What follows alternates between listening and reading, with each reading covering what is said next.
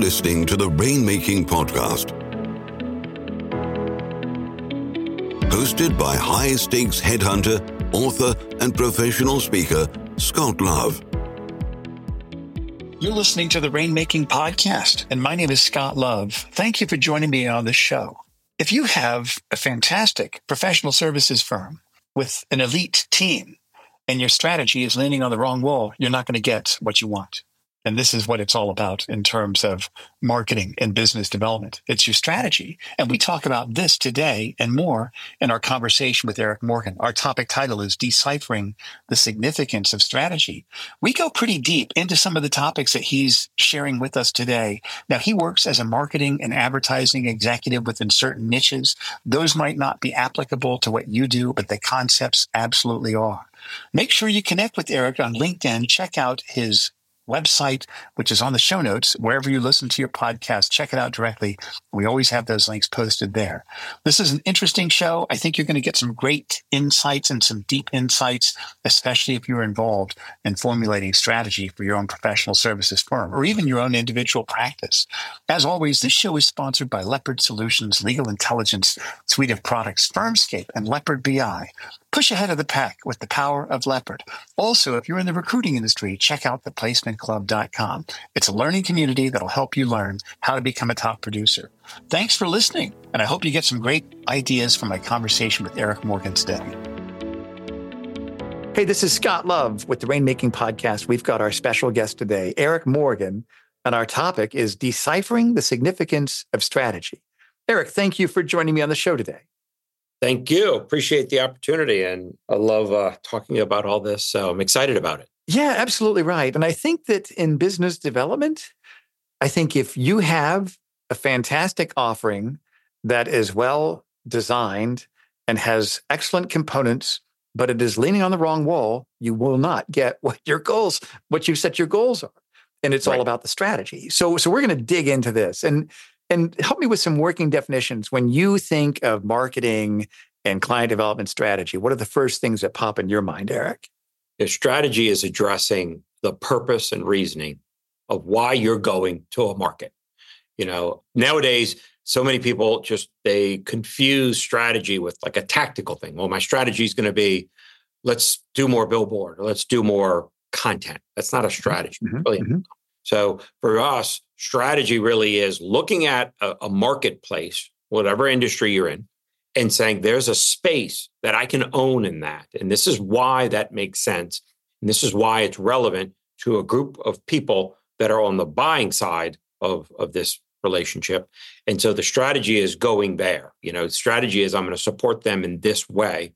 And then you build a marketing campaign around that. So this marketing strategy actually is derived from partially a business strategy. Okay, good. So let me kind of pick apart some of the things that you mentioned in there. The first thing that you said that I thought was really interesting, why you are going to a market. I mean, for me, the obvious answer is because we can make tons of money. We're going to be like Scrooge McDuck rolling around in piles of $100 bills because we can make money in this market.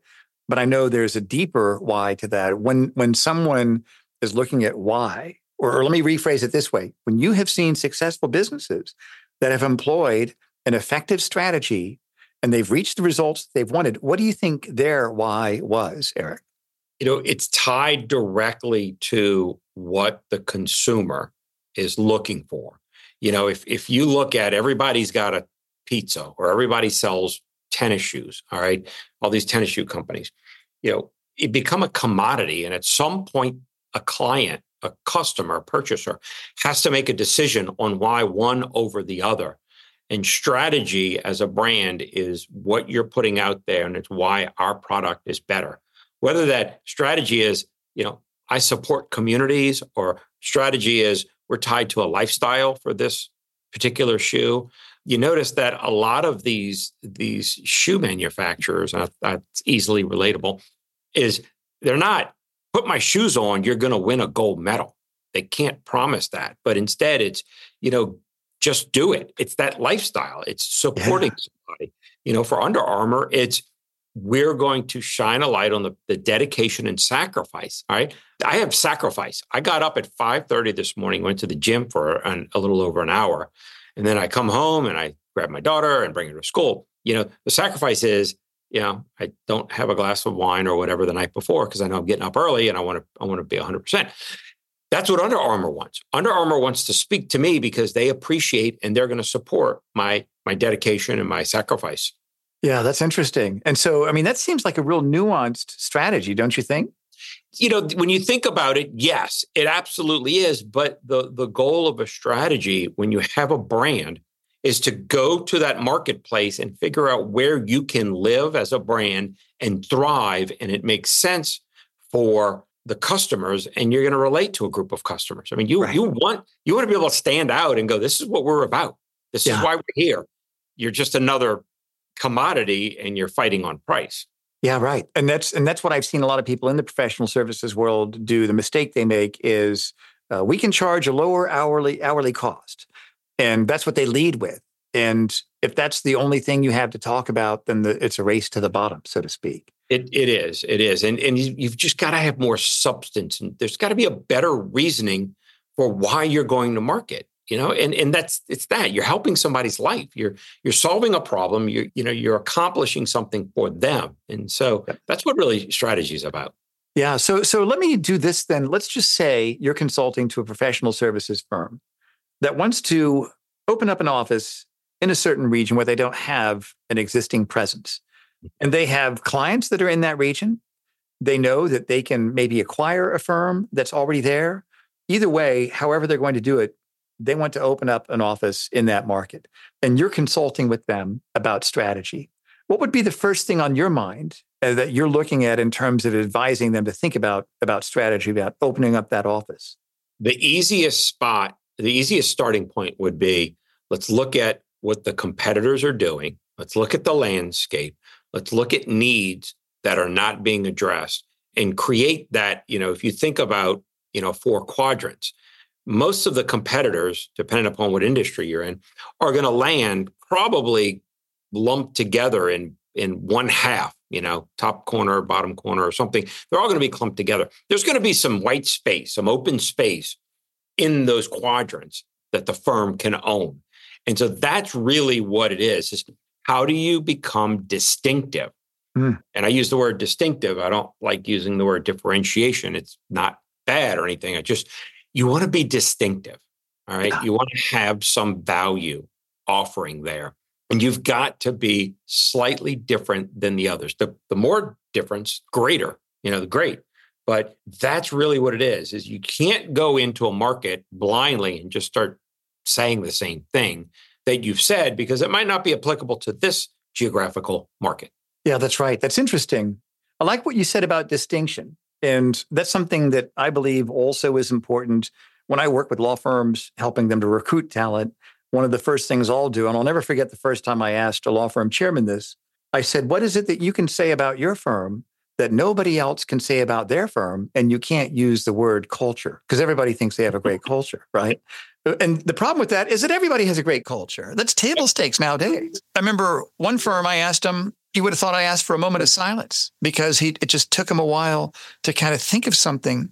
But one thing he said is that we have people on staff that do business development coaching for our partners, and we have a full-time integration person on staff to help them integrate. So I was like, well, we're getting warmer here. That's unique, I think. So what have you seen with companies that you've worked with in terms of distinction? What has really worked well?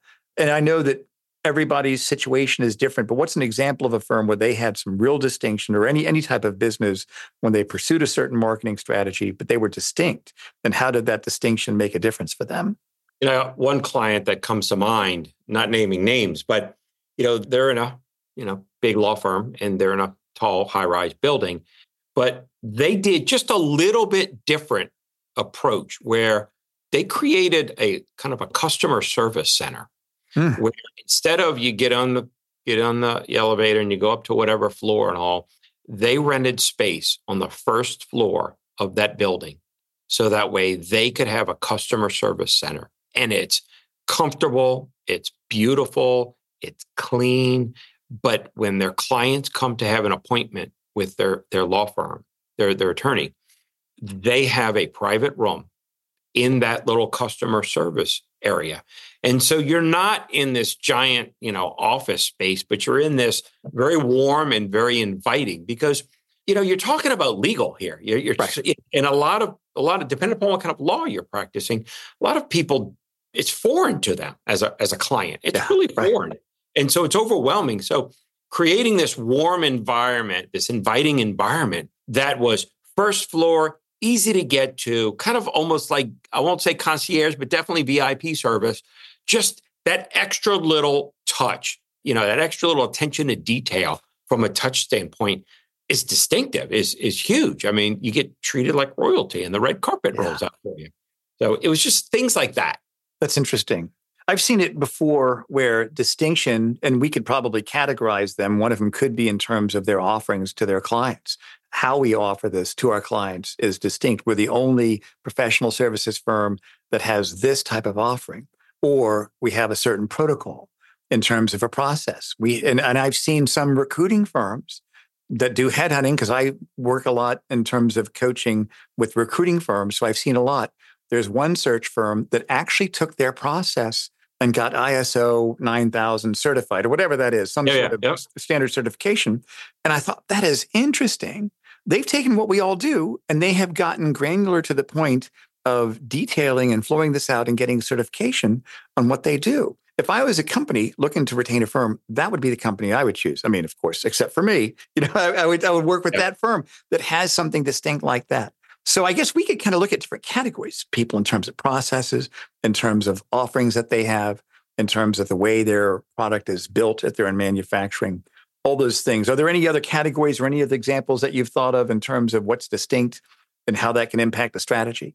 Going back to the whole VIP role, I have healthcare. We have a separate division that handles healthcare. Mm-hmm. And one of the hospitals that was acquired into this system that we work with, they have literally a concierge service. And it's kind of in the same line of what I was just talking about. But like if you're in the hospital, they offer concierge service. Well, they'll go get your mail from your house if need be, if you're in the hospital for an extended stay. So they have hired a third-party company to offer, some level of concierge where you can go out as a look, you're here, you don't have a lot of family in town, you've got some basic necessities, and we're going to send somebody to go pick up your mail, and they're going to bring you your mail. Just those little, touches. Now, there's, of course, just different, training programs. We see onboarding processes. We talk about culture. It's great, but everybody's got a culture, whether it's good or bad. Everybody's got one. But it's how do you do it our way? And, you think about Ray Kroc with McDonald's and things like that. It's like we have a special way of doing things.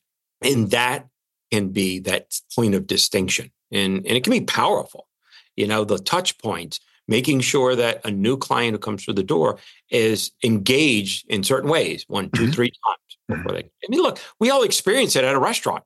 You're standing at the hostess counter and like, I'm waiting, nobody's come to me. Do I sit myself? What do I do? Then they sit you at a table and in 10 minutes goes by, nobody's come to greet you. Nobody's brought you a glass of water saying, welcome to the restaurant.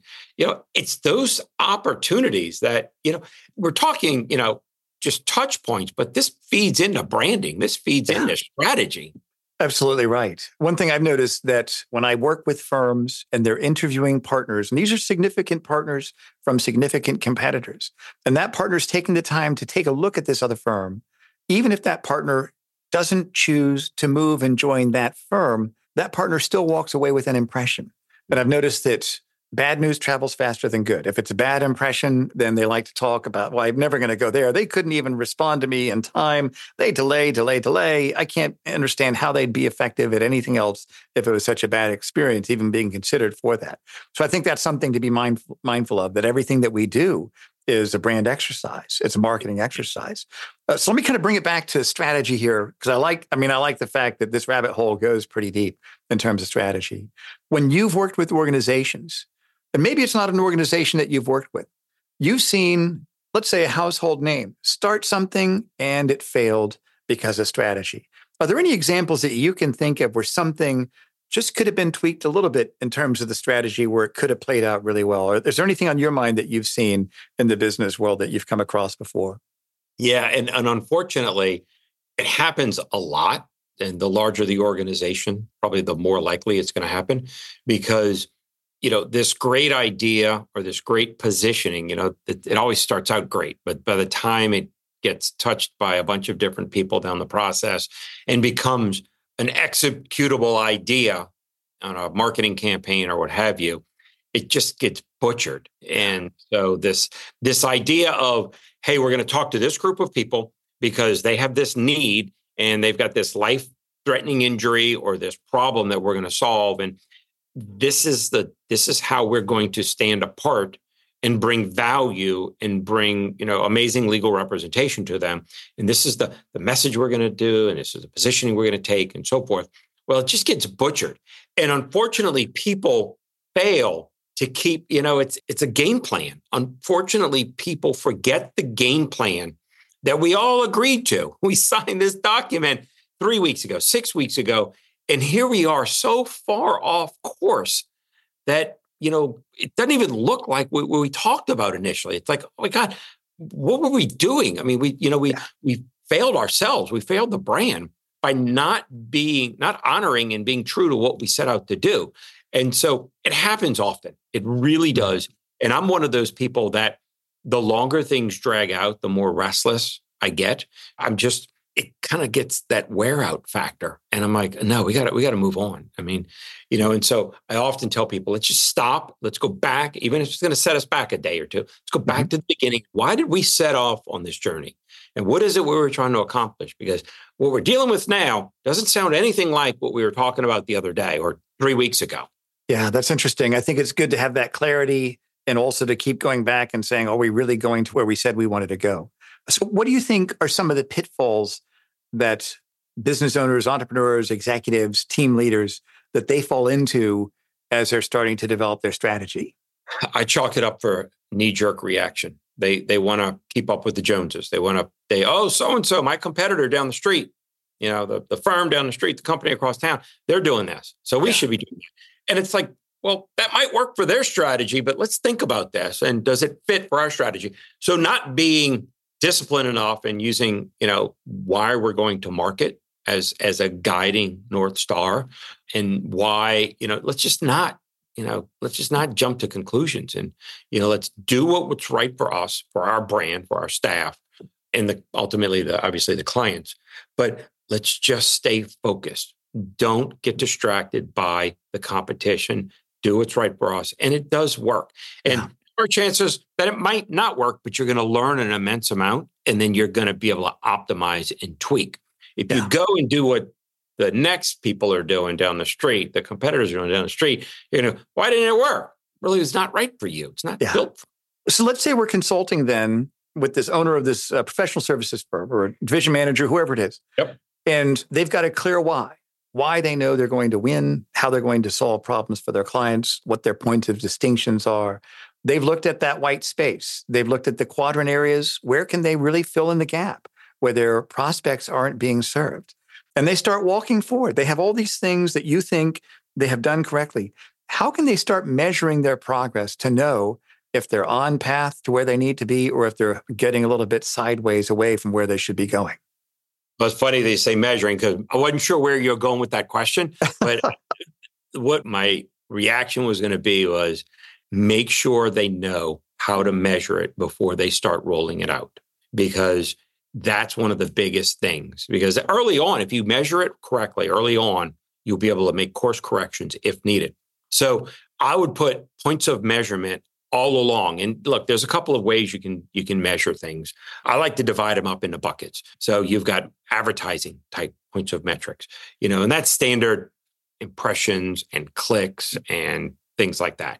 Then you've got marketing type metrics, which are more of did I get a lead? Did I get a form? Did I get a phone call? And then there's the business metrics, was marketing qualified leads. Are we talking about great conversion rates and so forth? So along this path that customers, that the firm's ultimate customers are going to take, I would say that journey from they wake up one morning, they need to hire this particular type of firm. They've got an awareness. They go through the research and consideration, narrow it down, make a decision, and ultimately hire the firm. Put metrics in at different points. So are you creating that awareness that you wanted? Is the word on the street? Are you seeing people clicking on your ads? Are you getting the reach and the engagement out of the messaging that you are hoping to get? Is the KPIs there? That's great. Then as people go through that customer journey, you have measuring points of measure. All right, how many forms did I get? How many calls did I get? What's my intake process look like? Are these quality calls? And then communicate that on a regular basis. We require the clients that we work with to have access, provide us with access. So that way we can look at this at least on a weekly basis and then go, what was different that we did last week that created this lift this week? What's the chemistry and the recipe that we had going on last week that had this great result or, unfortunately, a bad result? All right, great. Yeah. The creative is starting to wear out. The messaging is wrong. We ran into this market and we weren't completely done with the brand awareness, and we were trying to jump too quickly to that call to action to make that phone ring. So let's go back and do a little bit more brand awareness so that people understand, are educated about the brand and what we stand for and why we're distinctive and why we're different than, the competitors that are already here. Yeah, this makes a lot of sense. And it's very simple. It's common sense, but you have to do it. You have to measure that. I think that makes a lot of sense. So if you could put, let's say we've got two different categories of companies, those that have been successful in their direction, in their strategic approach, how they've measured it, all the research they've done, and then those organizations that haven't done as well, that were so close. What do you think some of the easy fixes are? Why do you think most of those organizations that don't reach their goals in terms of strategy, why do you think they usually fail? And what are some easy fixes? What are kind of the easy mistakes that they just missed along the way that could be easily fixable if they'd known better? I would say just too often we see that firms don't have a strategy. They don't do an audit of sorts to say, what's working and what's not working. And then they go, well, how do we tell that? And I'm like, okay, then you don't have an analytics program. So you're not measuring everything. And the old saying, what gets measured gets managed. Yeah. So I think it's putting that emphasis on strategy and the analytics so we can measure it, because without that, you're flying kind of blind. The ones that do it really well have that attention to detail. They understand the customer journey. They understand what their clients need, and they're building something to address those needs and have a presence in the content of those needs. And they're measuring it along the way, every way. It's not a 30-day, how did we do last month? How did we do last quarter? It's real time. How are we doing? I've got, I do analytics in terms of a pyramid. And at the very top of the pyramid is some of the most important things. And then underneath underneath the layers, you've got things that support the layer right above it. Yeah. That makes sense. So as we bring things to a close, Eric, if there were 3 action steps people could take to really get started implementing these ideas about strategy, what do you think would be the first, second, and third action step you recommend for them? Do a deep dive into what you really stand for and be malicious on yourself. Yeah. You've got to find what you really are. Like you said, culture is great. Everybody's got culture. Yeah. That's not a standalone. That's not something you hang your hat on. So just be malicious. Taking a true assessment of your inventory, meaning your creative, your messaging. What are you saying? And is it really living up and representing what you stand for? And is it standing out from your competitors in the market space? And let me ask you about that a little bit before we go to our third step here. A true assessment of your inventory, how you're being perceived, how you're being seen in the marketplace. How would you recommend they do this? Would they hire a consultant? Would they have their colleagues do this? Are they too close to the message themselves? Should they have a third-party agency do that? What do you think? Yeah, it's very hard when you're that close to it, especially if, the head of the firm, it's their baby. They don't want to call the baby ugly. And that owner's direct reports surely don't want to call the baby ugly. So yes, it's ideal to bring somebody in from the outside, a consultant, short-term engagement, just somebody who's in that space that can tell them the truth that unfortunately they might not want to hear. Right. And what's our final action step on that, Eric? It's probably, can I have 4? But the third one is I'm going to be is build an analytics program. Okay. The data. I mean, we are in an age where we have so much information at our fingertips. Build an analytics program.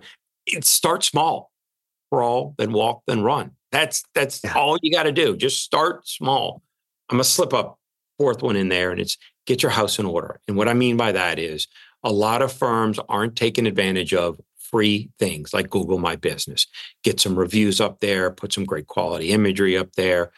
Just make sure that kind of stuff, your social media, make sure the About Us and you got some great pictures and all that information is robust and it's on point. That's great. Eric, this is great. I'm glad you could be with us today. Thank you for sharing your wisdom and the great advice. Tell us about your company. What do you do? What would you like our listeners to know about you and how you can help them? Yeah, thanks. No, this is fantastic. Thank you. So we're 27 years old. Rue Advertising, which is the legal side of what we do. We have Morgan & Co., which also handles hospitality, tourism clients. But, our focus, my background is media planning and buying, but our focus is evolved into more strategy, branding, position to take advantage. We want to inspire brands and the people that lead those brands so that they can grow and thrive. Yeah. And we use marketing opportunities in the marketplace to make that happen. That's great. Well, Eric, we're going to put all of your contact information on our show notes. So anybody that's listening, go to where you listen to this podcast and look at the show notes, and you'll be able to connect with Eric and his colleagues directly. Eric, thank you for being here today, and I look forward to having you on the show here in the future. Thank you, Scott. I appreciate it. It was fantastic. Thank you for listening to the Rainmaking Podcast. For more information about our recruiting services for international law firms, visit our website at attorneysearchgroup.com. To inquire about having Scott speak at your next convention, conference, sales meeting, or executive retreat, visit therainmakingpodcast.com.